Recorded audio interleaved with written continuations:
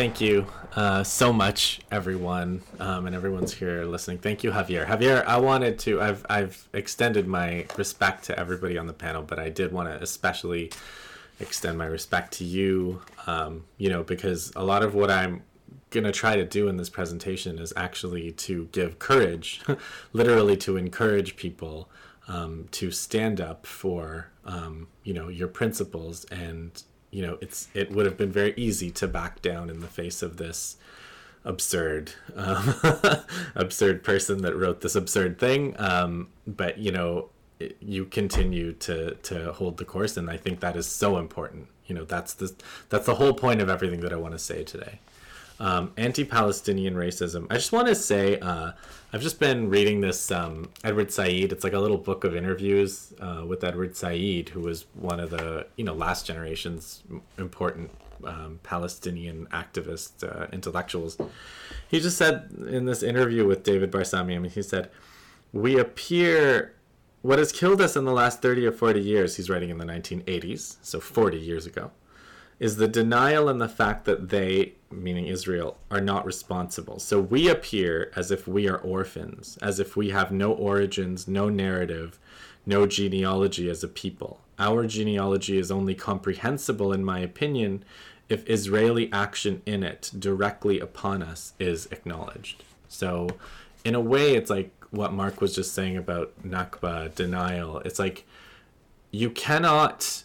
as a teacher, as educators, the whole point of education is to give students a context, give students enough knowledge that when they see things in the world, when they see headlines, when they see stories, when they're having conversations, when they're reading the news, they have some idea what it is that they're talking about.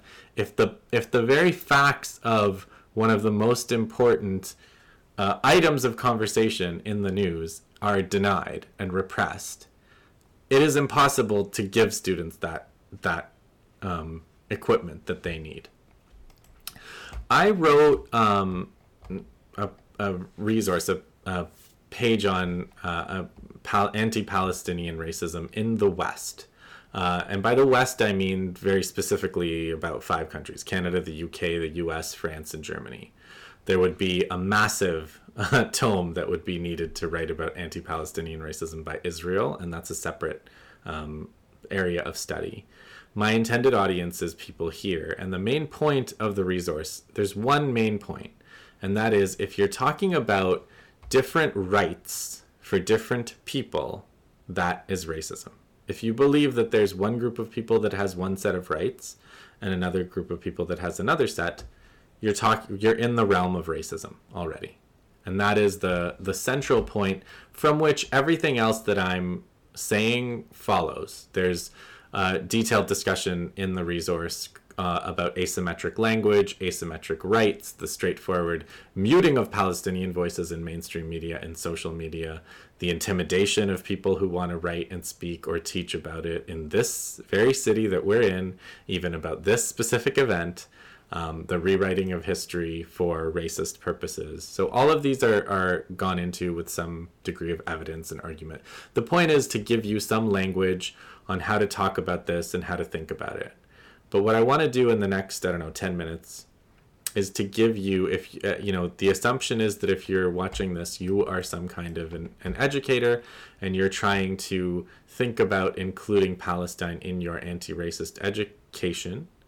And I want to give you some literal encouragement, like courage. I want to talk to you about courage. And the reason it's so hard to talk about Palestine is because anti-Palestinian racism is, the old trope, which is not, I know, true about drugs, that marijuana is the so-called gateway drug because it's so easy to get, and then you get into harder drugs from there, which is we know that's not how drugs work, but racism might work this way. Anti-Palestinian racism in our society is a kind of a gateway racism in the sense that it's not costly to take an anti-Palestinian racist position. It's actually usually beneficial to your career. Because it's invisible and because it's so neatly posed as anti-racist, you can take a stance of racism against Palestinians, which pleases racists on the one hand, and also poses as anti-racist on the other hand. And that's a very special power. That's a very special way to get into racism that may not be available to you with other types of racism. If you think about the way racism and related forms of racism, like anti-Arab racism, Islamophobia, the way that those have worked, they also play a role. I'm not going to deny that those racisms play a role in anti-Palestinian racism. But there's a certain there's some specificities that instructors or educators trying to incorporate Palestine have to consider. So whereas it used to be racism was super dependent on the depiction of Arabs or Muslims as terrorists, that's still there, that's still present, it's implicit, but it's less important now, I would say, than it has been. There used to also be this balance. Edward Said talked about it, we've experienced it many times over the years, the idea that if you have a Palestinian voice, you have to have a pro-Israel voice there to balance. Otherwise, it's a lot like what Behan was saying at the beginning of this event. She said, you can't assert Palestinian rights alone. You have to have a balance. Maybe they have rights, but then there are people who say they don't have rights, and we have to hear both sides. We have to hear the racist side and the anti-racist side. But today, especially if you're trying to educate around it, there are other discourses you'll encounter. One is there's a barrier of don't talk unless you're qualified to talk. Okay, and they demand much more in the way of qualification than they would demand as a teacher of any other subject.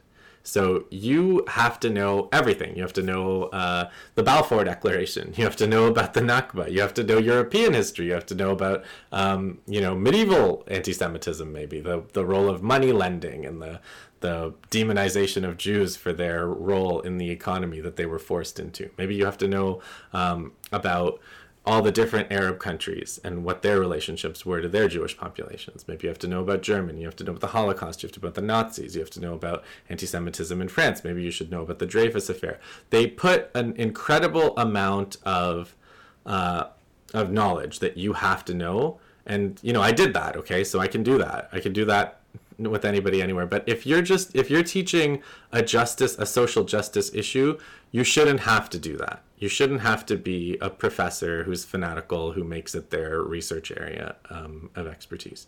You should be able to know as much as you know about a broad other area of topics relating to racism and anti-racism.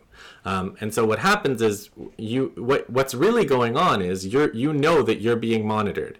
You know that there are bad faith pro-Israel advocacy organizations watching your every move.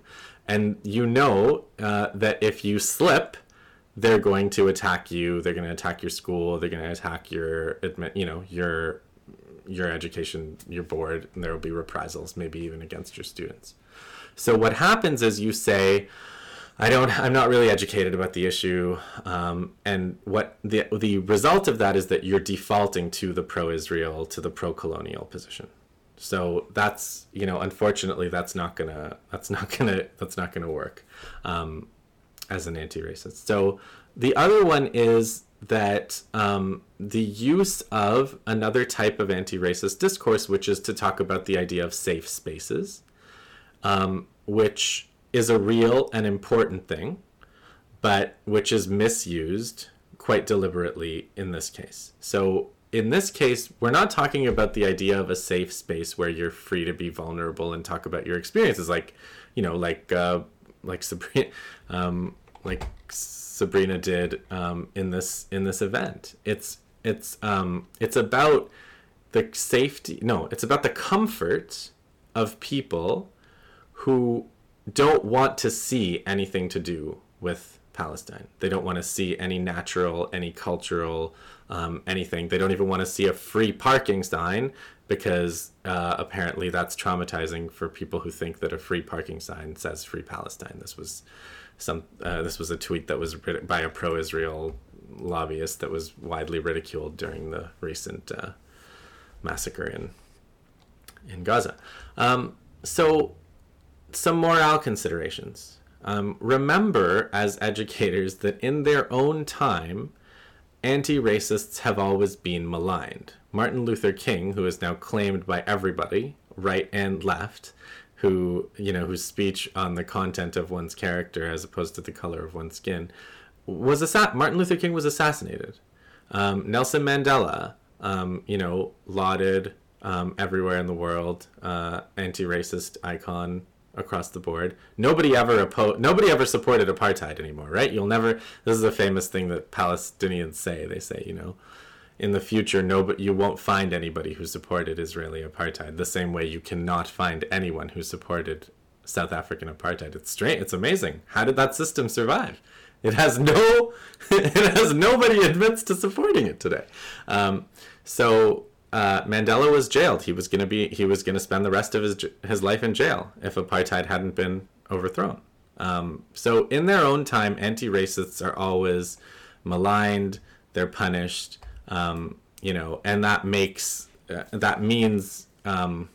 there's always an incentive to take the easy position, right? To take a cowardice, to say, okay, look, I'll just sell the Palestinians out, and that'll enable me to do all this great work on all these other files. And if I don't sell the Palestinians out, if I take a stand, if I make Palestine the hill that I die on, they're going to take that away from me, and I'm not going to be able to do all this other stuff. The problem with that is, once you've conceded on that, you are not an anti-racist anymore. And once you've lost the moral basis for the anti-racist struggle by capitulating on this, it'll be that much easier to make you capitulate on the next thing and the next thing and the next thing. And by the end, you won't have any ground to stand on. You won't have any backbone left, and you'll be out of the habit of fighting for justice. The good news is that courage is also contagious, and the more people that stand up, the harder it is to punish any one of us. Again, reminder of the 1950s in the United States, the Senator McCarthy and his House Un-American Activities Committee. There were largely Jewish communist teachers, right, that were driven out of their jobs all over the northern U.S. All over the U.S. But they were mostly in the north. And they were how was that Senator McCarthy politically defeated? He was defeated when people stopped being intimidated, and people kind of came to think of McCarthy as a bit of a joke, and they went to his committee and they made fun of him there. And that, initially, can imagine from the beginning of his committee to the end, you've been summoned before the Un-American Activities Committee. That was terrifying. But by the end, it was sort of like, oh, cool, let's go and pick this, this ridiculous character apart. So that's the strategic consideration. Don't apologize for being anti-racist. Remember the moral credentials of those who are trying to get you to apologize. For me, my test, if somebody is trying to get me to apologize for an anti-racist position, I look for evidence that they don't like the killing of children, of Palestinian children. If I have no evidence that you had a problem with the last 60 or the previous 400 or however many Palestinian children that were murdered by Israeli bombs, if I don't see any denunciation of that, any condemnation of that, any distancing of yourself from that, then I'm not really that interested in your moral condemnation of anything that anti-racists do. Don't backtrack. The cautionary tale for me is Jeremy Corbyn and what happened and how he let this basically racist campaign they picked off people closer and closer to Corbyn until eventually Corbyn himself was taken out. So that's another case that proves to me that conceding to this kind of racism will never get you anywhere. But things are starting to change.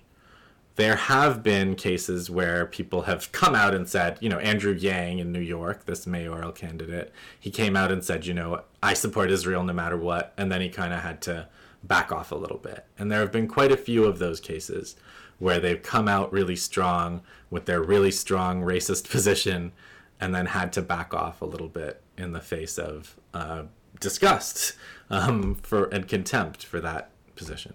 So, yeah, that's how I would sum it up in terms of what we're facing as educators and what we can do. There's lots to do, and there is a tiny bit more space for Palestinian voices and narratives. The courage of Palestinians, it's awe-inspiring.